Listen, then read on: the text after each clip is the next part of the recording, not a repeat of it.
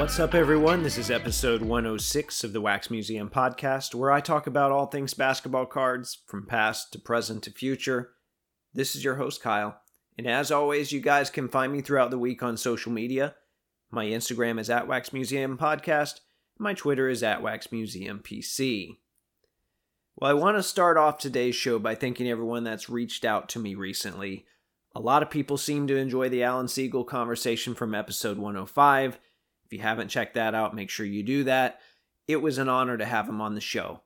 And even afterwards, I jumped on eBay to grab one of his books. Personally, I enjoyed the conversation that much. So hopefully that book will be here soon and I can dive into that. Really excited about it. And then I had several people that reached out to me in response to some stuff I said in episodes 103 and 104.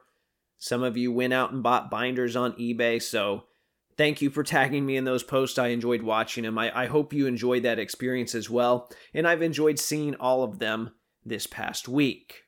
Speaking of this past week, I think I made a mistake at a card show this past weekend. And I want to tell the story because I think it's something that other people might benefit from hearing. Because show etiquette can be tough at times, and when you're buying and selling with people, there's always some level of feeling things out. And there are errors, right, when you're trying to feel people out. So at this particular show, I didn't go to sell. Sometimes I do, there are some shows that I might have a small table at. This one I only went to as a buyer. However, I took a small box of cards in case I saw something big that I thought I couldn't leave without. So as I was going around, I saw a card it's caught my eye at a previous show. And it was a Chris Middleton All-Star 1-of-1 booklet. It had a nice All-Star game emblem from the warm-up jackets that they wore at the Charlotte game in 2019. So I'll preface this by saying I don't really like Chris Middleton, and I don't have anything against him, but he's not a player that I'm really excited to watch. So that's why I passed on it the first time I saw it.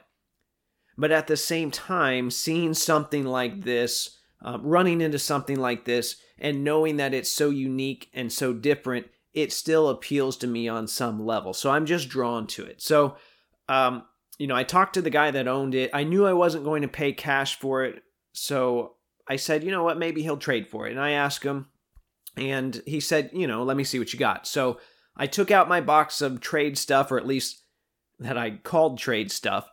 I took it to the dealer. He graciously took the time to go through it. There was a lot of that Iverson stuff in there I've told you about. There were some nice LeBrons. He started looking values up, and I kind of stopped and said, as we were pulling out cards, well, I don't know if I want to trade that one or not. And I don't know if I want to trade that one. And as he was looking through my stuff, I more or less realized that I didn't want this Chris Middleton card as much as I thought. But I knew he had already invested the time and looked up some of my stuff. And instead of stopping this thing altogether, I let it drag on a little longer. So he asked me, well, what cards are you willing to trade? It was a good, logical question. He didn't do anything wrong in this whole scenario, and I want to clarify and be very specific here and emphasize the fact that he was more than willing to make something work for both sides. I guess I was hoping he would be drawn to some of the non-LeBron or the non-AI stuff.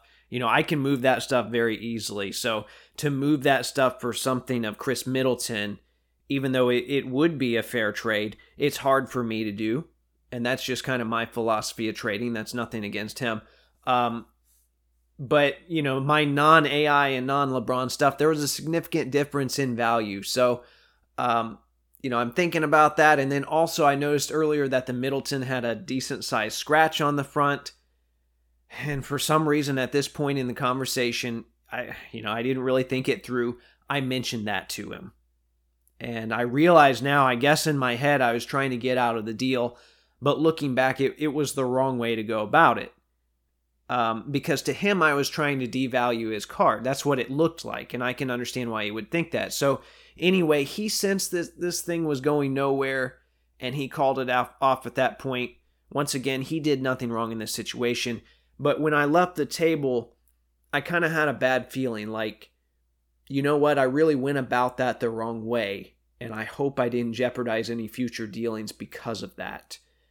You don't want to, develop a reputation as someone that's difficult to deal with or difficult to trade with, or somebody that's not going to trade their trade stuff that they've designated as trade stuff, right?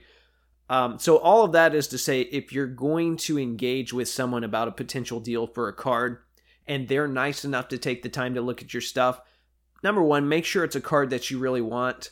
Number two, don't devalue their stuff in the process. And, even if that's not what you directly meant to do, because I've been in cards for a long time. I've been making deals with people in the area for a couple years now. And quite frankly, I still have a lot to learn. I'm not going to beat myself up over it, right? I didn't go home and lose sleep about this, but it would be foolish of me to forget about this and then find myself in the same situation down the road and make the same mistakes. So that's all I'm saying. I think some people would benefit from hearing about that as well. Take that for what it's worth. Okay, enough about me and my dealings. It's time to dig into the rest of today's episode. I feel like I have a good one for you today. At least it was really interesting to put together. I'm sticking with the usual format this week. I've got a few hobby headlines for you. I want to talk about some mail. And then today's segment talks about the history of Logo Man patch cards, at least the pre-Panini history. So this is really just part one. Last week you heard about the logo itself. Now I get to talk more about the cards. So you'll want to make sure to stay tuned for that. All right, hobby headlines. Well, the latest batch of golden listings ended last weekend, and as per the recent trends, it was headlined by record sales. Some of you might have seen the BGS Black Label 9697 Kobe Topps Chrome Refractor. Well, that sold for nearly $1.8 million, making it the highest selling Kobe card of all time. And then there was also a LeBron Exquisite RPA with a pretty nice looking patch that sold for over $1.5 million, despite only grading a BGS 8.5. And then a second year LeBron Logo Man auto sold for nearly $1.3 million. A lot of money being thrown around here. And I don't know the buyers of these cards. And, everyone's free to spend their money as they please. But once again, I wouldn't be surprised to see them end up on one of these new fractional ownership apps. And you guys probably know I'm not too wild on that idea. And actually, one of these apps emailed me this week. They reached out to me asking to come on the show. They're called the Otis app. The CEO had his assistant reach out, and she closed her email with, "Let me know if you're interested in speaking with Michael, who is the CEO of this Otis app." Well, that's an easy pass for me. I'd just as soon sit and chat with Otis from Milo and Otis. I care that little. In other news, SGC put out a pretty lengthy update post this week. I'm going to summarize it as accurately as I can, but I encourage you to read it for yourself on their website. Basically, they apologized for not being able to handle all of the new business they were asking for last spring. They talked about hiring new employees and increasing their workspace. The letter talked about the backlog that accumulated. One of the lines said, quote, "A turnaround time of 4 to 5 months is far from changing the game like we had originally set out to do." End quote. Yes, that's very correct. From there, they announced that their backlog is now gone. They promised to be more transparent, and they announced an SGC podcast. However, all of those changes come at a cost, and this is where they then announced that they're raising prices from $15 a card to $25 a card. And they also said, quote, "We refuse to let history repeat itself, and we will not take in more cards than we can handle. This means that if our capacity is exceeded in the first few days after this announcement is released, we will be forced to raise our prices once again to bring the inflow back to a manageable level."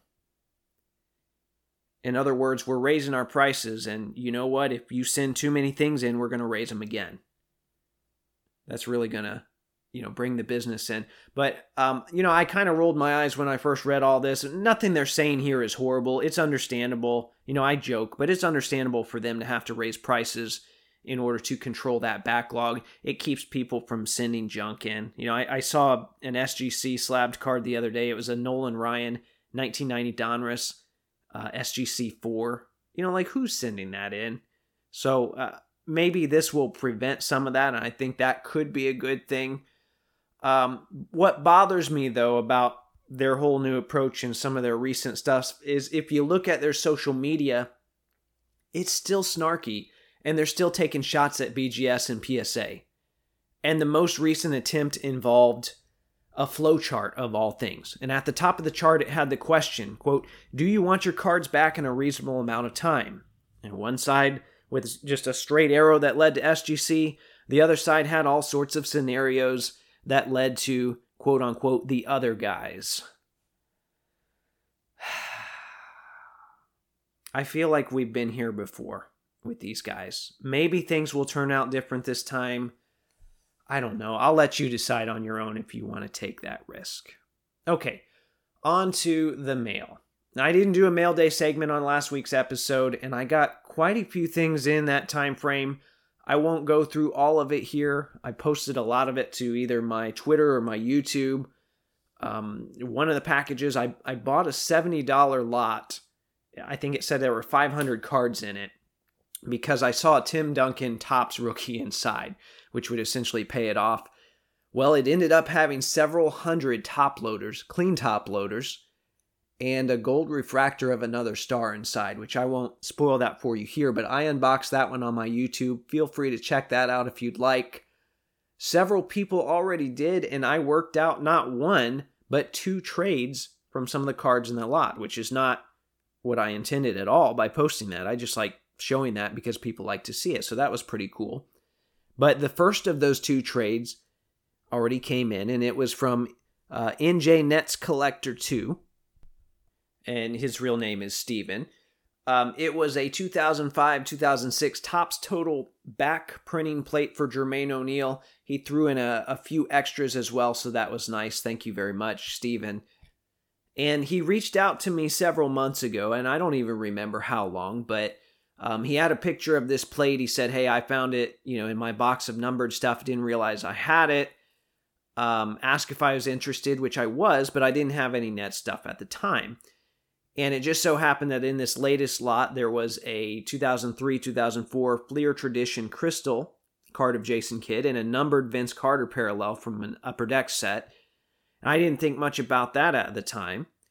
And he saw those videos and reached out to me asking if I would trade them for the Jermaine O'Neal plate. So that was a quick and easy deal. We're both team collectors. Both sides got something that fit their collection. So that was nice. And I've talked about it on here before, but I've been chasing those plates on and off since the set came out in 2005. And this should serve as a reminder to some of you guys that acquiring PC cards that mean something and that will stand the test of time in your PC, it might take a lot of time. And in the process, that time investment will make it more worth it in the long run. The JO plate is a part of a product I've been chasing for 15 plus years. And just to recap, the process of tracking it down, actually I say recap, but there's some things in here you don't know. So the process of tracking this card down included, recently, last year I made a trade with another collector named Ty for a small batch of printing plates. He knew I was looking for Pacers. He collects printing plates, so we swapped plates. That collector then went on to trade with Steven. He saw the Jermaine O'Neal, and even though he could have traded for it himself, he said, "You know what? You might check with Kyle because that would fit in his PC better." So it's very generous of Ty. So then Steven reaches out to me because we really didn't know one another then. We had a great conversation, but I didn't have anything for him, so we put the deal on the back burner. This was months ago. Meanwhile, junk cards skyrocket. So I'm now buying lots because of that. I'm able to build up my arsenal. I'm able to recoup most of my money. In these lots are Nets cards that don't fit my collection. I post a video of that online, not to make trades, but just so, people seem to enjoy watching those things being opened and kind of uncovering stuff as I uncover it. So Steven happens to watch that video and he sees those Nets cards. So think about it. I didn't upload that specific video to somehow circle back to this Jermaine O'Neal plate. The thought didn't even cross my mind, but he then reaches out to me and we make a deal. So if you're out there looking for specific cards right now, just know that everything you do in this hobby matters. And it could be getting you one step closer, whether you realize it or not. And it's funny, I mentioned that I made 2 trades from that lot. The second one is almost an identical situation, except it spans multiple years. So if I have that by next week, I'll try and cover that in next week's mail day. Never a dull moment in this hobby. The final package that I want to talk about from the last week or two was a nice box from COMC that I had been building for the better part of probably 6 months, is my guess. I made a video for that one as well. It's on my YouTube. But I want to talk about one of the cards specifically. It is a 2012-2013 Panini Absolute Every Player, Every Game Jumbo 1-of-1 tag of Roy Hibbert. And as it turns out, I have a little bit of history with this particular card. A couple years ago, a blowout poster, well, really, he had been building the set for years. And a couple years ago, this blowout poster decided he was going to break up the set. And that included tags, these jumbo tags for David West and Roy Hibbert. And I hope I'm remembering everything correct here. Like I said, it has been a few years. So I was able to negotiate a deal for the David West. I was very happy about that. I really like that card. And it was pretty quick. There wasn't a lot of back and forth. He had the Hibbert as well. I told him I wanted it. I was hoping we could work out a deal for that. But he said, well, I've got a Roy Hibbert collector that I know, and I plan to deal it to him. Which, okay, I was bummed out about it at the time, but I appreciate player collectors. I knew it was still a good home for the card. So like I said, that was a few years ago. Fast forward to a few months ago. This card showed up on COMC, and the price wasn't bad at all. So I guess the Hibbert collector was done. Who knows? I don't know life circumstances. I'm not going to criticize him for getting rid of the card, whatever led to that. But the price for whoever owned it now, they were asking $86 for it, which really isn't bad. And of course, I was being cheap. I made a $75 offer. I was hoping the seller was on at the moment, would accept it real quick, and I could save $11 in the process for a PC card that I really wanted, mind you. They weren't on, and someone else snatched it up, and I was mad at myself more than anything. My guess was that someone bought it to flip it. I don't blame them. So I was going to keep watching for it, and I thought, you know what, I'm probably going to end up paying double for this. I learned my lesson, and eventually it was reposted. It was not double, though. It was $500, which is absurd. So there was a period of several weeks where, I knew that price couldn't last. No one's going to buy that card. If I'm not buying that card for $500, which there's no way I was, nobody else is buying that card for $500. So I watched this thing for several weeks. It wasn't long before it dropped to $400, then to $350, then to $300, then to $280. So I was, getting a little more excited.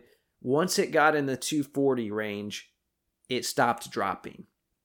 And it looked like, okay, this person probably wants to triple their investment. Well, $240 was still too high, in my opinion, for this card, but I really wanted it. And I tried to use my trading mindset that I've talked about before. If you have a stack of junk and you can get X amount of dollars for that, and that's the same price as a card you really want, even if that card is overvalued, would you trade that one stack for that one card? So I said, okay, if I can flip some cards and cover most of the cost, I can justify it. So then I had 2 nice sales. One of them was the Semi Ojeleye Gold Prism that I talked about a few episodes ago. Okay, so I was getting close, and I said, you know what, if this drops to $225, I'm snagging it. And I was checking it every day. And I was checking it multiple times a day, which is just, I don't want to say it's an unhealthy habit, but it's stressful, right? It's stupid stress that shouldn't happen. It's ridiculous. It's obsessive. So it never dropped. And then I'm talking to Steve, a.k.a. S. Howley, and we got to talking about the set. Well, he ends up buying the Paul Pierce from the original owner, the same guy that had the Hibbert in the West. And I was pumped up for him, right? I was excited because this is an awesome set. Well, you know how when you get to talking with people, and I'm thinking, you know what? I've got to grab that Hibbert. Panini doesn't make a lot of stuff like this anymore for veterans. I'd rather have something nice like this as opposed to a bunch of smaller, newer patch cards. So anyway, this was a card I pursued several years ago. It showed up later. I whiffed on it again. I was able to flip my way toward covering most of the cost, and I've got it in hand now. I'm very happy to own it. It's not a card that's easy to photograph in the BGS lab, but I'll try and get a good picture up of that for you guys. You got to check it out. It's a great looking card. All right. Before I move into today's main segment on Logo Man cards, I want to take a moment to remind you how you can support this show. As you guys know, there are costs that go into producing a podcast. One of my goals is to always keep the show itself free. As a result, I've signed up for affiliate programs with eBay and Fanatics. If you'd like to help support the show in this way, go to www.waxmuseumpodcast.com and click on either the Fanatics logo at the top or the eBay logo at the top, shop as planned, and the Wax Museum Podcast gets a small commission in the process. It's a win-win. Once again, that's www.waxmuseumpodcast.com. Hi, this is Alan Siegel, the designer of the NBA logo, and now you're listening to the Wax Museum Podcast. Okay, today I get to talk about something I've been wanting to talk about for a long time. I hadn't got to this topic yet because I didn't feel like the timing was right, and I still needed to fill in a few gaps on my research. Well, after you talk to the designer of the NBA logo, and then there's a record sale for a Logo Man card in the same week, that's motivation enough to finish your research. So I did, and I'm excited to bring this to you today. There are several directions I could go with this Logo Man history, and I'll talk a little bit about pricing when I see fit, but it's not a primary focus. A lot of that data is out there already. It's easily accessible. Should you want to retrieve it. I'm not anti-data, but it's just not what I'm going to focus on here. So instead, I want to split this series into several segments. I'm going to have the history of the Logo Man patch in the NBA. So this is before, it was even put on cards. A summary of Logo Man patch cards in the pre-Panini era. And a summary of Logo Man patch cards since then. And I won't get to the last segment until next week. It ended up being just too much stuff. I'm splitting it into 2 episodes. All right. So let's start with the history of the logo and the Logo Man patch. So as for the logo itself, you heard all about that last week in my conversation with Alan Siegel. I'm not going to repeat all of it in detail, but basically, in 1969, the league approached him about designing a logo. They wanted something similar to the MLB logo, and he had worked on that, and because they wanted unity with all of the major American pro sports leagues. So he found a picture of Jerry West that he liked. He showed them his design, they approved it, and the rest is history. While this logo was initially used in a number of promotional materials, it didn't immediately show up on NBA uniforms like we see today.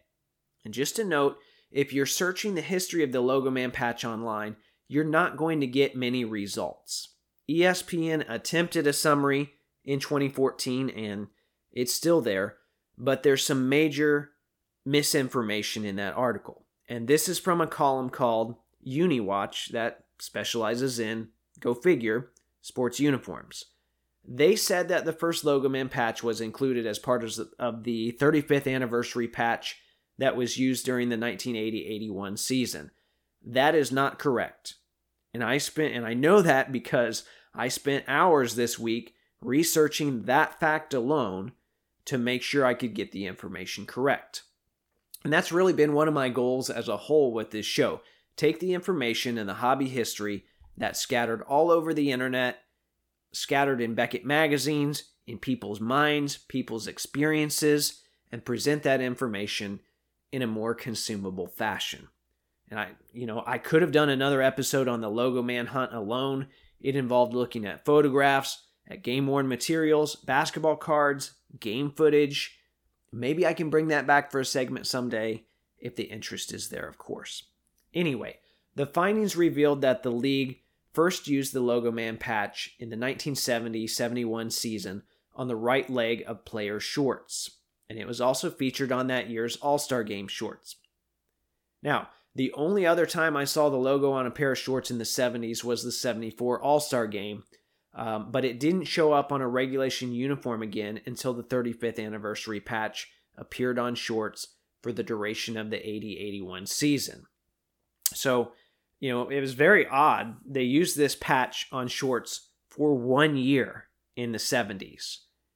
And, that answers some questions, or at least helps to clear up some questions I had about the photos used for the 1972-73 Topps set, because multiple players from multiple teams had Logo Man patches on their shorts in that set, including Phil Jackson, Willis Reed, Pete Maravich, Butch Beard, and the list goes on. So it would make sense that the pictures for that set were taken at some point in the 1970-71 season, or at the latest, the start of the next season, and they were still using the previous season's shorts. I know I've griped about Panini using old photos for guys that have been traded to the Pacers in the past, but imagine if they used photos that were a year and a half to 2 years old. That would be pretty wild in 2021. A little more excusable in the 70s because, stuff moved a lot slower in the 70s. They were physically mailing all this stuff and instructions to people, so understandable.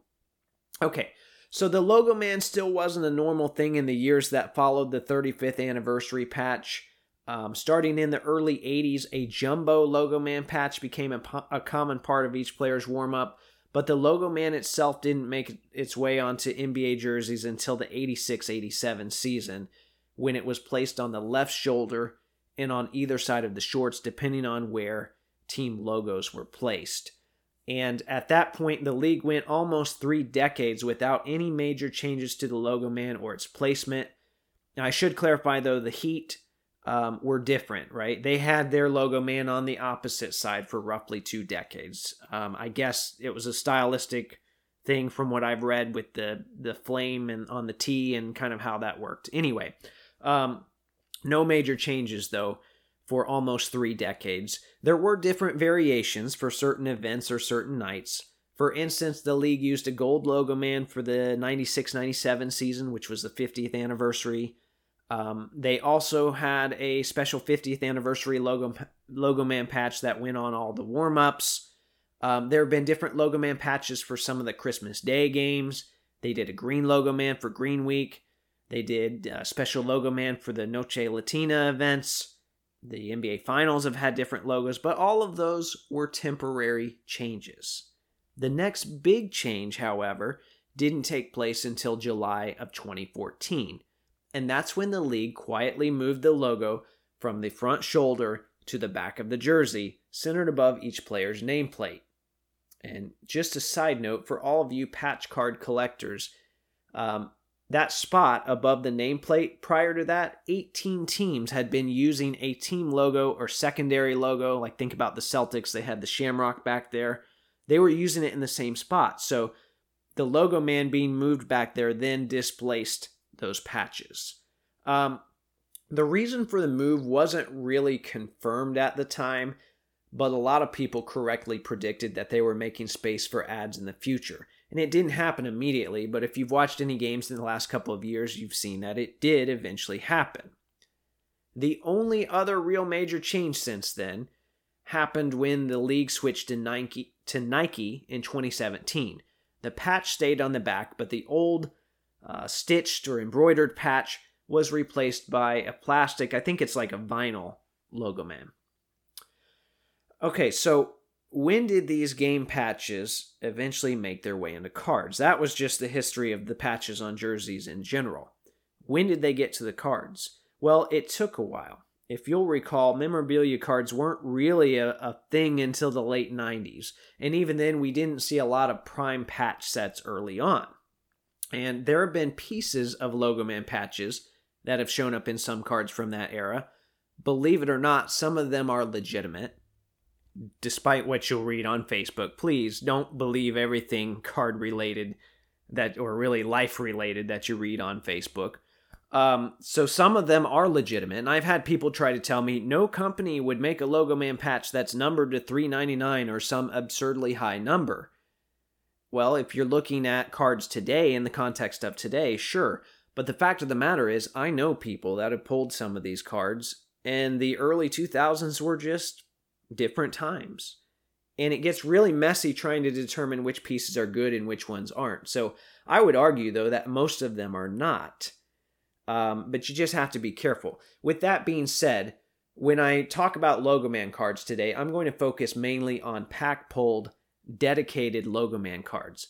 That means cards that were designed to be circulated as a Logo Man patch and not random pieces that just ended up in memorabilia cards. So, for example, there was an employee-issued Upper Deck card that had a Michael Jordan Logo Man patch in it.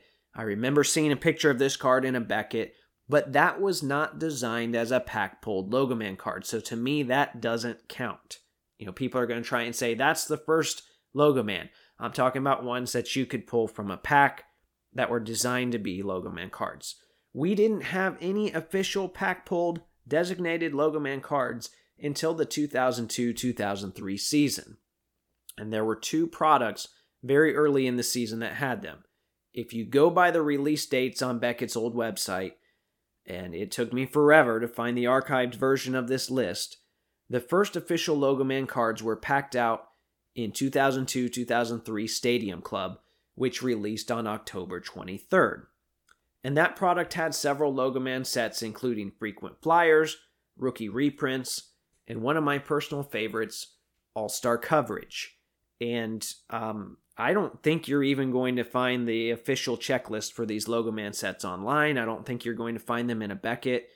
Maybe the Beckett online price guide will have them, but I haven't seen them on any of the other checklist sites. However, the All-Star Coverage cards specifically, they are incredible. I have the Jermaine O'Neal, and one of my friends has the Jason Richardson. Shout out to James, Captain Jack Collector.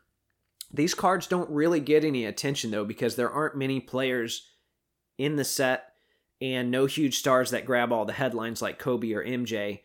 But if it mirrors the base relic set, there are only 15 players, and they're all 1-of-1s, even though they're not stamped. There are only 15 cards. And most importantly, they feature Logo Man patches from the 2002 All-Star Weekend. So they look great. They have significance in that they're from the first Logo Man sets. They had some significance that they're from the All-Star Weekend. Just a really cool set. But it was the Logo Man set that came out less than a month after, on October 19th, that garnered more attention. That was the 2002-2003 Upper Deck Series 1 Logo Mania autographs.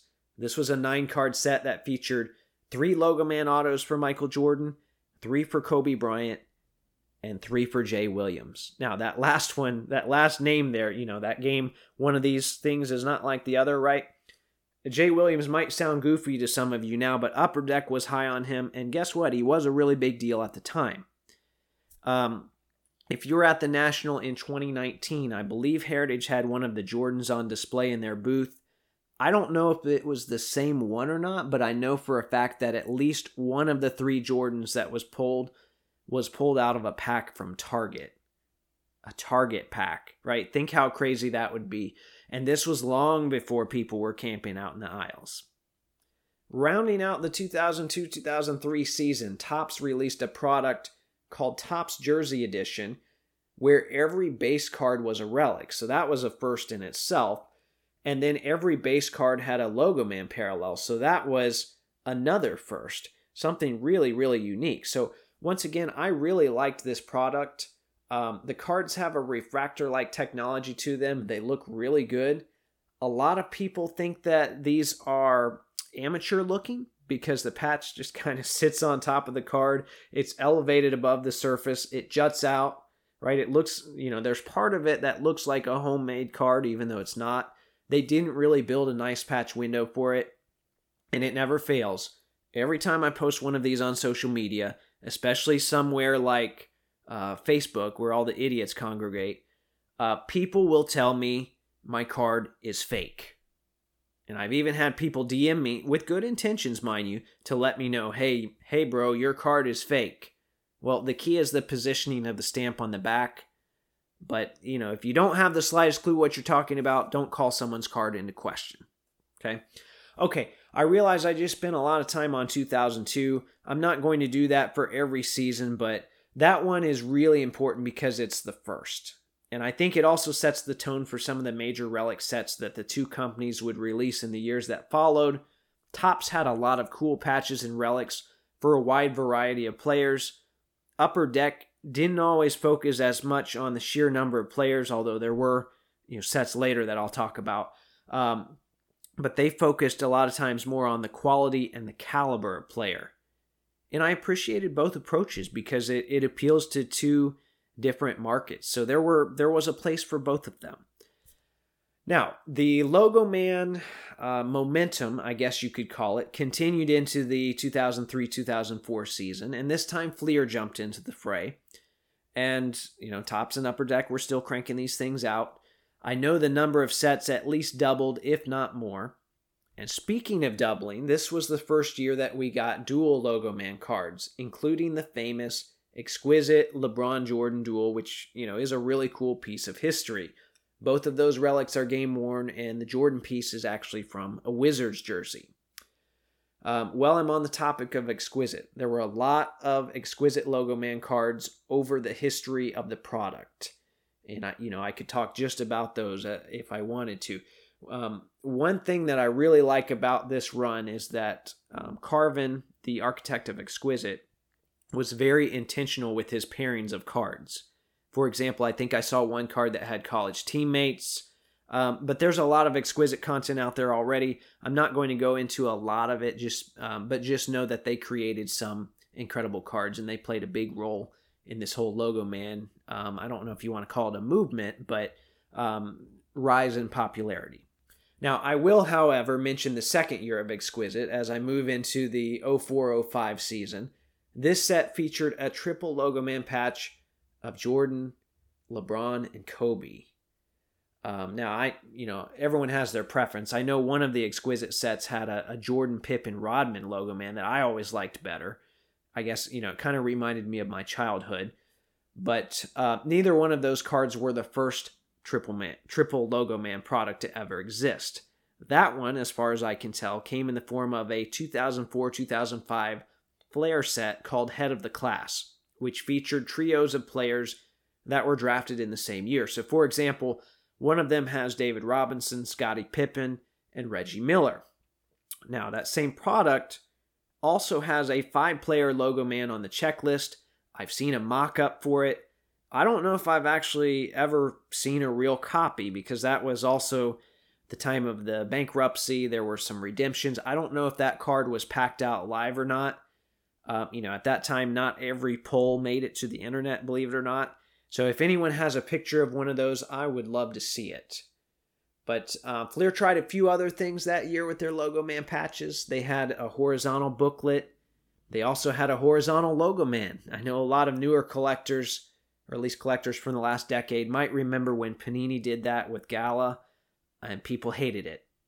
Panini wasn't the first one to try that. I don't remember the same backlash for the Fleer ones, though. Maybe there was, but I don't remember it. And anyway, even if there was, that wasn't the worst thing to happen involving Fleer Logo Man patches. No, that would be the bankruptcy auction. And, I've talked about this a little in my history of cards before, but Fleer went bankrupt toward the end, I guess, of the 04-05 season.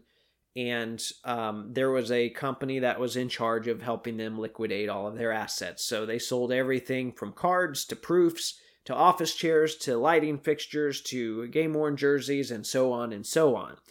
So it was an absolute mess. And as part of that, you had blanks of Logo Man cards without the patches that walked out the doors in legitimate sales.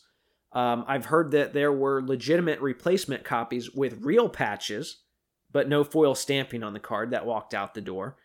And I can't verify that. It was kind of the Wild West, so it's not exactly clear what got out, and then out of all that stuff, it's not crystal clear what's real and what's not either. I do know, though, that two of the most targeted sets for the counterfeiters were the 0405 Fleer EXL Auto Logo Man, and then from the same set, the Dual Logo Man. And there is a really helpful website and an older blowout thread that can help with these sets. If you really decide to pursue anything from them, just Google Fleer Bankruptcy Logo Man. It should come right up. But just in general, if you're buying Fleer Logo Man cards, be very cautious. Doesn't mean all of them are bad, but do your homework. And to quote Jeremy Murray, buy wisely. So anyway, Fleer goes away, and eventually Upper Deck purchases them. Upper Deck and Topps continue to make Logo Man cards. I've talked about some of the 05-06 stuff before when I ran through Topps Big Game. And then I also talked about an Upper Deck Ultimate Logo Man Auto of Ron Artest that I picked up toward the beginning of 2020. Some of the high-end products featured rookie Logo Man patch autos. I know, UD Ultimate did that since 2003. But not all Logo Man sets were popular. Regardless, they always felt special to me, although I always had to do window shopping. I didn't get a Logo Man until many years later. But, you didn't typically see rookie Logo Man patches numbered to 3 or to 5 like we have in the Panini era. They just seemed a lot more important to me then. But both companies continued making Logo Man cards into the late 2000s. There are a few years here where not much stood out to me. I know 2007, 2008, SP Game Used had some All-Star Game Logo Man patches, which I liked. 2008, 2009 Exquisite had a jumbo patch set that randomly included some Logo Man patches as part of the print run. To the best of my knowledge, those are legitimate. And if you want to see an example, I think there's still a Rudy Fernandez on eBay right now. 2008, 2009 Topps Treasury had some mini Logo Man cards. They were new, they were different. I wasn't really a big fan. I don't like mini cards in general. So don't wait, in my opinion, don't waste a Logo Man patch on a mini card. But that's not to devalue those things, and that's not to discredit anyone that likes those. It's just preference. But that was 2008. Things got really interesting around 2009. And I've detailed this era on the show before, but the NBA was moving toward an exclusive license. And it's funny, Upper Deck actually helped push for that, and then they didn't pay up for it. But it became clear that the newly formed Panini America was going to outbid everyone. And that in turn initiated a giant relic purge from both companies, unlike anything we'd ever seen before. And I don't think we'll ever see anything like that again. Even if Panini were to lose their license, it would just be one company purging its stuff. Well, in 2009, we had Upper Deck and Topps.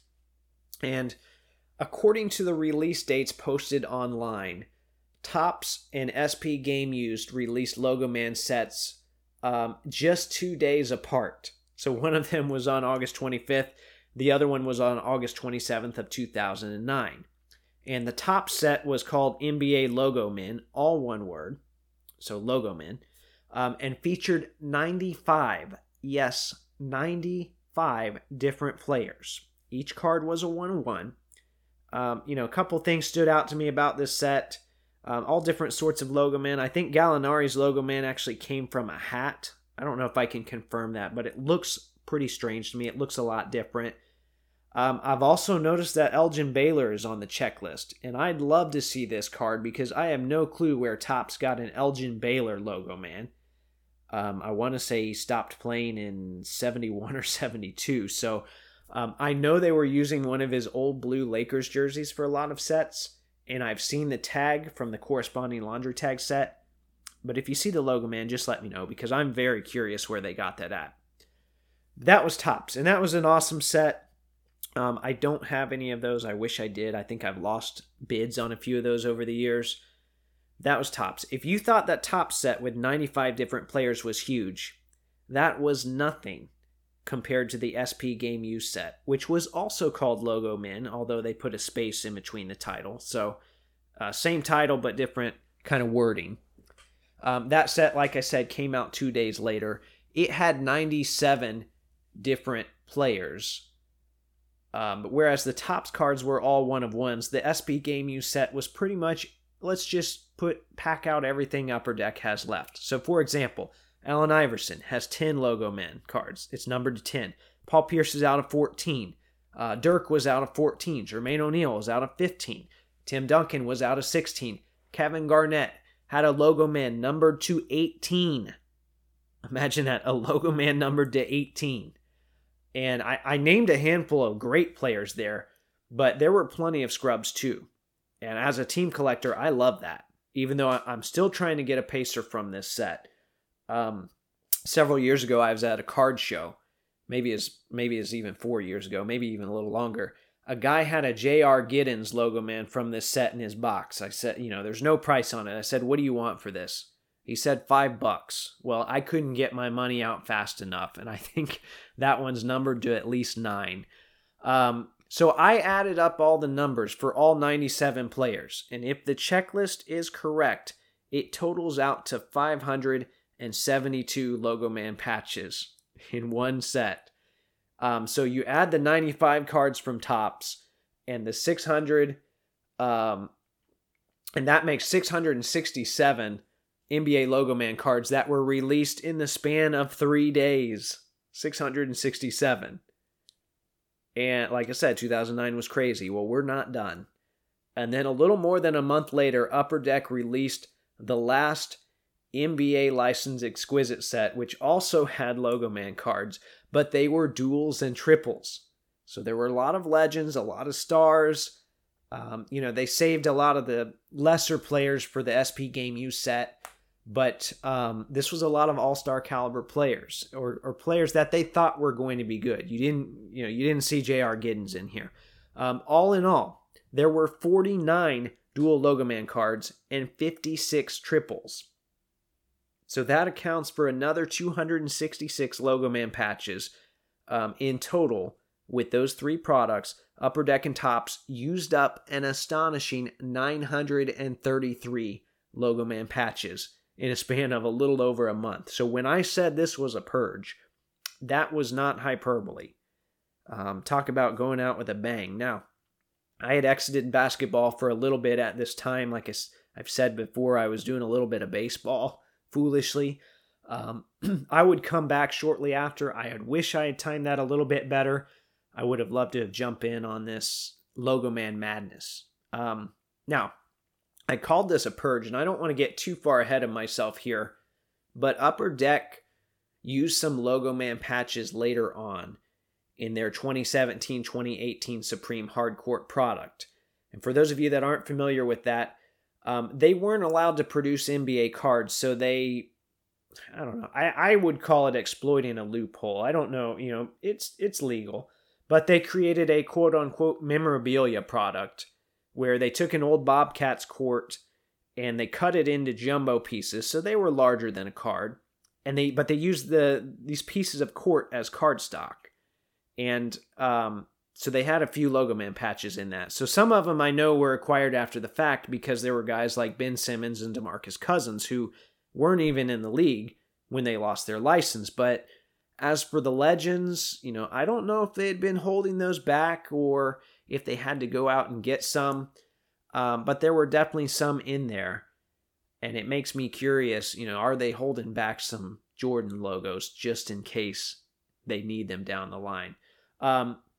Regardless, I doubt Topps or Upper Deck has much of anything left.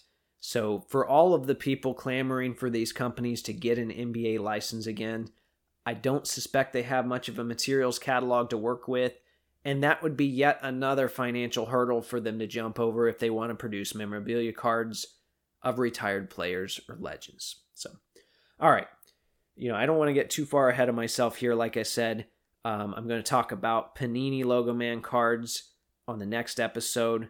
So this was only part 1. So please understand, I couldn't cover everything in detail. I hope I didn't omit anything that was major.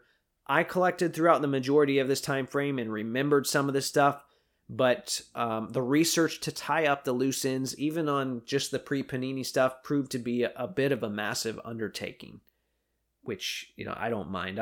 I enjoyed a large part of that. So next week's Panini portion probably won't be as long, but I have some fun little anecdotes and strange things that happened with Logo Man. Seem to be some real strange things that happened in that time frame. I can't wait to share it with you. Maybe you remember a fun Logo Man story from the Panini era and you want to share it with me this week. Please do so. The sooner the better. Maybe there was something I said today either in the intro or the mail or even the Logo Man segment that resonated with you. Feel free to reach out to me on social media. You can find me on Instagram under the handle @WaxMuseumPodcast. I'm also on Twitter under @WaxMuseumPC. If you enjoyed today's episode, I encourage you to support the show by doing all of your eBay purchasing through the link on my site. And many of you have done that already. Thank you so much. This works very similar to the Fanatics link that I've had for a while, in that you can go to www.waxmuseumpodcast.com. There's a big eBay logo at the top. Click that, and it should give me a small percentage of whatever you purchase in the 24 hours that follow that click. It's a simple way to support the show, but if multiple people can do that, it really helps me out. So once again, that's www.waxmuseumpodcast.com. In the meantime, if you like the content I'm providing, please subscribe, rate, and review on iTunes, Spotify, or Google Podcast. Hit up the Podbean site for a link to the merch store. Tag Taco Bell and let them know they can pay me in burritos. And until next time, this is the Wax Museum Podcast.